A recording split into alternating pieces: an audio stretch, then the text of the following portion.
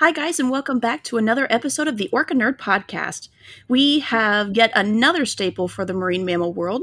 With a PhD in biopsychology, our guest changed the world back in 2001, co authoring a scientific study that proved whales and dolphins were self aware. She is also the founder and president of the Whale Sanctuary Project. You may also know her as the neuroscientist from the documentaries Blackfish and Long Gone Wild. I'd like to welcome Dr. Lori Marino. Thank you so much for being here with us today. Well, thank you very much for having me, Kaylin. So, one of the questions I wanted to ask you before the 2001 groundbreaking study, so you obtained your PhD in 1995, and I'm Yes. curious on what work you were involved in early in your career leading up to that study. Well, for most of my career, I've been doing work on brain evolution and brain anatomy in dolphins and whales by either studying fossils in Ooh. museums or brains of animals who have passed away naturally. And I've used a lot of imaging techniques like magnetic resonance imaging and computed tomography. And so I've been very interested in how the dolphin and whale brain evolved, how it changed in shape and size. And then in the modern brain, just what are the proportions of the different types of structures in the brain, and how is that different from in humans? That's so cool. That is something I feel like the neuroscience world is just a whole different realm of things that I feel like we don't ever touch on as much. And especially like in the marine mammal world, you were kind of the person that started everything like that. That's amazing. Well, I have to say that I do stand on the shoulder of giants, although I would admit that when I started out, there were very few people, maybe a couple of people studying marine mammal brains, dolphin and whale brains. There weren't a lot anywhere, but there were a couple of people, Peter Morgane, for instance, who were the first people to really take a look at the brain in detail, the brain of the dolphin in detail. And actually, that's what got me started being so fascinated with the dolphin brain. That's fantastic. Now, did you want to do neuroscience work, back when you were younger and everything like that? Is it something you wanted to do, or is it something that just kind of came up and you decided to do that? It's something that I've always wanted to do. I've always been interested in what it's like to be another animal, and I've always been interested in how the brain relates to that. So I went in to college studying biopsychology, did some work at the Rockefeller University, and then again later on uh, in biopsychology. And I actually was interested in studying primates. I did some work with chimpanzees, and it was not really on my on the table or on my radar, so to speak, to study dolphins and whales. But in graduate school, once I saw the brain of the dolphin and whale, I got very interested in it, and that's what led me to specialize in it. That's fantastic. So, like, I would actually like to ask quickly, what are some of the biggest differences between the human brain and the orca brain? The orca brain and the human brain are both large and complex brains. They both have a neocortex. But what's really different is in how their neocortex is organized, in the ways that sensory motor information is mapped onto the neocortex. For instance, how visual information or auditory information, sound comes into the brains of dolphins or orcas and humans very different. It goes to a completely different place in the human brain than in the orca brain. And then when you really take a look deep down into their neocortex, that the gray matter, you see that their cells are arranged in a very different way than in primates, including humans. So they have a very different way of processing information, particularly information that has to do with sensory perception and some of the higher order cognitive capacities that we think about. So, let's say that somebody is blind, a human is blind. Now, does the orca brains kind of work differently like a blind person's brain does because they have to use their sensories and everything like that a little bit different? Is that kind of a good Well, Um, yes and no. That is a good analogy because my understanding is that when humans are born blind, they begin to develop their acoustic abilities more and okay. touch more and other senses more. With orcas and other dolphins and whales, they are very acoustically sensitive and very, very sophisticated in that way.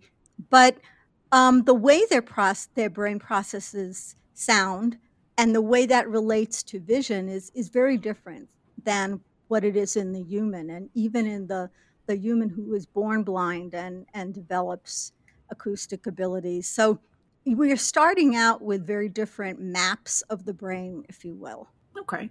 Very nice. And in the neuroscience world, what is the most common way of obtaining cetacean brains for MRI scans and just studies in general? Well, in terms of dolphin and whale brains, orca brains, for instance, they're so big. There have been very, very few studies where they've taken the brains and actually sliced them up and put them on microscope slides because they're so big. All the brains that we've studied and my colleagues have studied in this country and in Europe are from dolphins and whales who have been euthanized because they've stranded on a beach and they were beyond help, or they've died in captivity. We could not and would not do anything to, anything like um, sacrificing a dolphin Oh, of course, of or course. whale for that process. So it's always post mortem. And so we want to make sure that the brains are really fresh.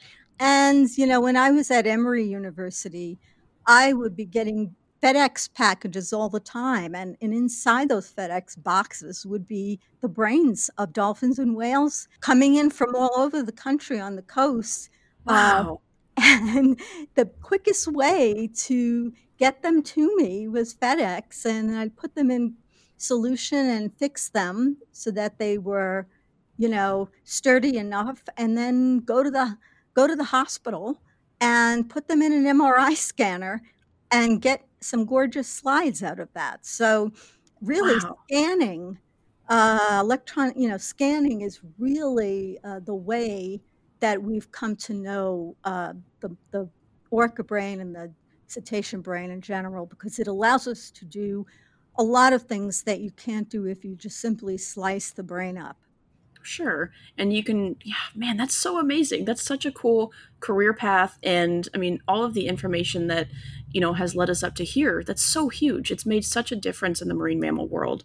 Well, I was a bit of an ambulance chaser, if you will. um, because if I would never want to see a dolphin or a whale strand or die, but if that did happen, I always wanted to get the brain. You're like, I must have that. Yes. So the study in 2001, you and a co-author did studies on dolphins for self-awareness. How does one test a dolphin for self-awareness?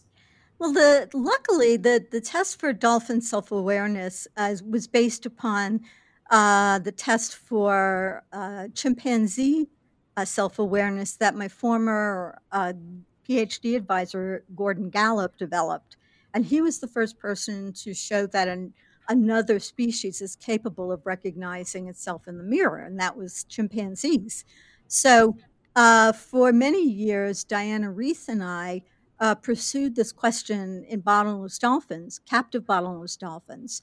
And eventually we came up with a paradigm, a protocol that was something that we felt was really definitive. So the basics is that you expose the dolphin to a mirror and you look at their reaction, and typically they respond like it's another dolphin, or they may just get bored of it, or they may use the mirror to check themselves out. And that's what we saw. And then once we saw that, we were able to do a series of tests where we marked them on different parts of the body.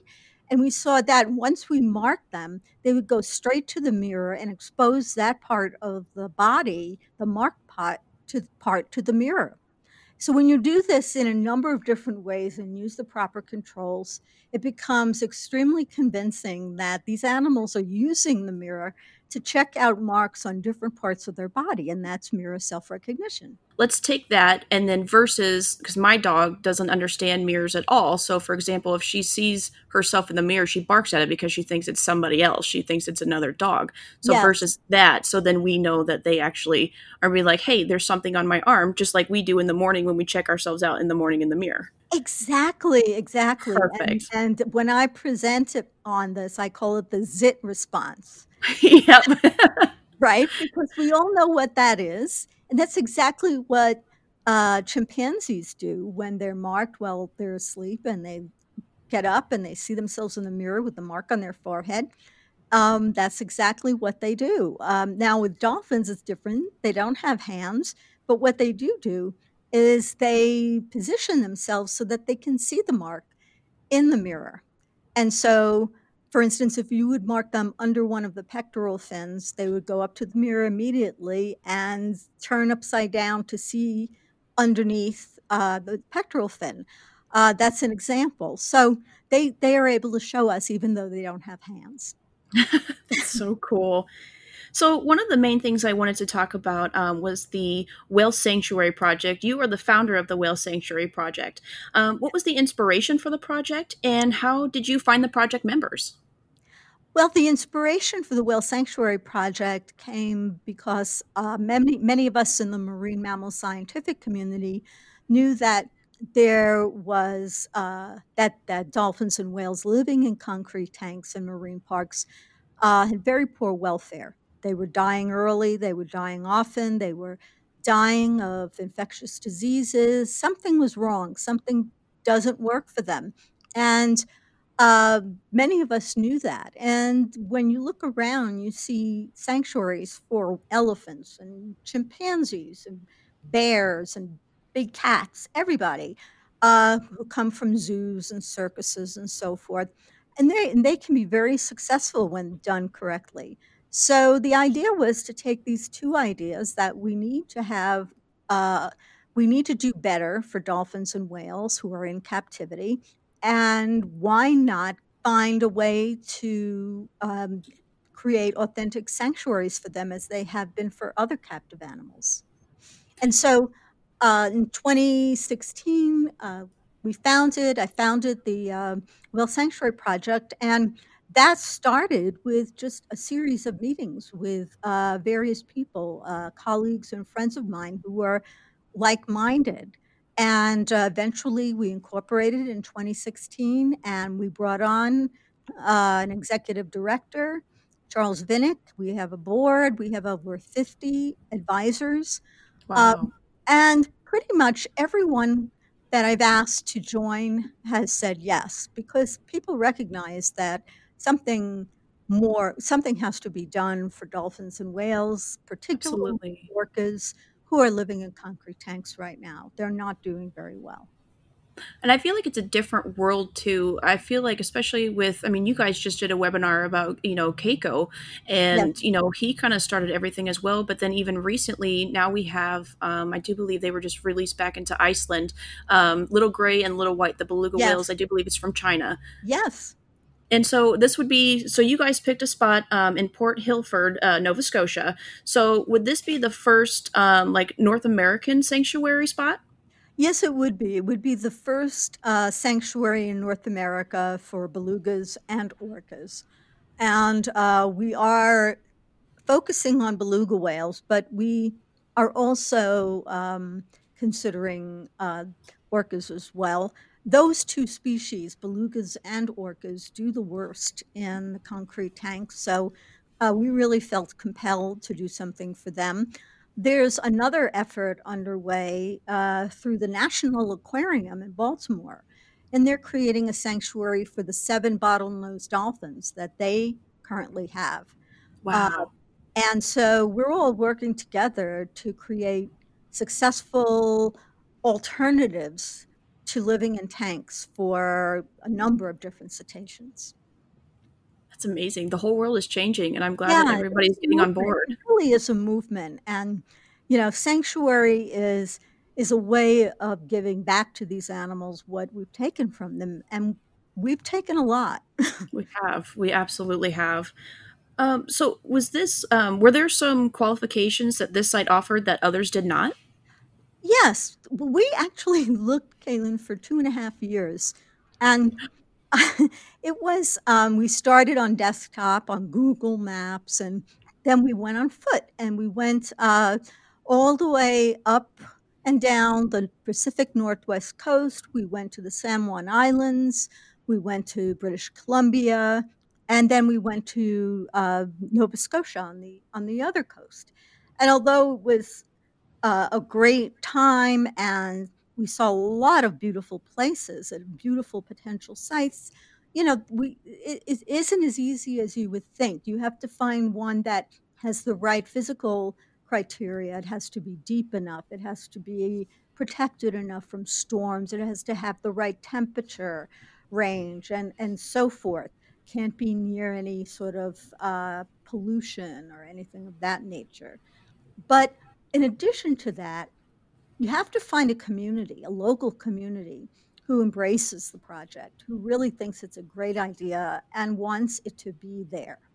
And that's more difficult. I mean, people love whales, but it's another thing to say, well, we're going to put a whale sanctuary where you do your boating and your fishing and your all of that stuff. And we didn't want to have an impact on anyone's livelihood. Of So, course. it took a while, but we eventually found this site, Port Hilford, and it's a big, beautiful, expansive bay. And not only that, but right next door is a beautiful community called Sherbrooke. And the people of Sherbrooke have absolutely fallen in love with our project. We have fallen in love with them. and, um, and we are so happy to work with them because this can't work unless the local community embraces it. And they have a Facebook page where they do all kinds of events, whale camp, and all kinds of great things. So it's because those two things converged, came together, that allowed us to make this announcement that Port Hilford is where we're going to be going for a permit. That's amazing. I'm so glad to hear Yeah, that. I remember, I do believe it was when I watched Long Gone Wild. I was like, I need to know. There's going to be a spot. I know it has to happen. And then it was earlier this year, and I was like, they finally found a spot. I was so exactly. And excited. we were really surprised because if you look at the coast of North of Nova Scotia, that coast, I mean, we looked at it and we said there has to be several places where we could make a site, and you would be surprised once you start going through all the criteria, and once you add in the community component, it's a lot more difficult. So we feel very fortunate. Oh, that's so amazing. And I'm so happy for you guys as well. Thank Um, you. so what can we expect now that the site has been selected? Right now, we are engaged in permitting. And what that means is that we have to get a permit to develop the site, to lease the site as a sanctuary.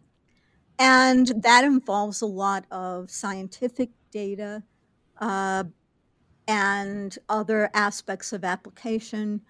We are looking at in depth now all of the different aspects of that site, the water quality, biodiversity, temperature, salinity, just everything. We have to know everything there is to know about Port Hilford, and particularly in the area that we want to create the netted off area, which will be the sanctuary. So we have a team members on the ground. Of course, I have not been able to go to Nova Scotia since February, and Oh, neither yeah. has our executive director because of COVID. So, things we are doing a lot of things on Zoom, but we're lucky that we have scientists in Nova Scotia who are collecting a lot of the on the water data for us that we need. And we're also, reaching out to the veterinary and scientific community in the Maritimes to make sure that we cover all of the bases in terms of risks associated with bringing whales into the area and for both wildlife as well as the residents of the sanctuary. So a lot of work to do, and it's moving along. That's so awesome. I feel like when I was younger, when Keiko was released back in Iceland, I feel like I just seen, hey, we're moving him. He's rehabilitated now. Now we're going to move him back. Now he's a wild whale. But growing up, and even just hearing what you're saying as well, the permits, all sorts of data on wildlife and the place itself, that's got to be extremely frustrating just to be like, hey, we have a spot. Where are the whales at now? Believe me, this has been a much more difficult and long process than I thought, than any of us on our team thought. Of But course. but we've got a site now, and that's really the most important first step. And now we can move forward. So we're in a good place now. Awesome. And do any of the orcas or beluga whales have to have qualifications to be transferred to the sanctuary? Yes, not all whales may be candidates. We will have to look at their age, their health, their immune system function. We will have to look at whether they're carrying any pathogens that might be transmissible to wild whales and marine mammals. We'll just need to do everything we can to ensure that the whales who come to the sanctuary are set up for success and that they are healthy and we minimize any risks.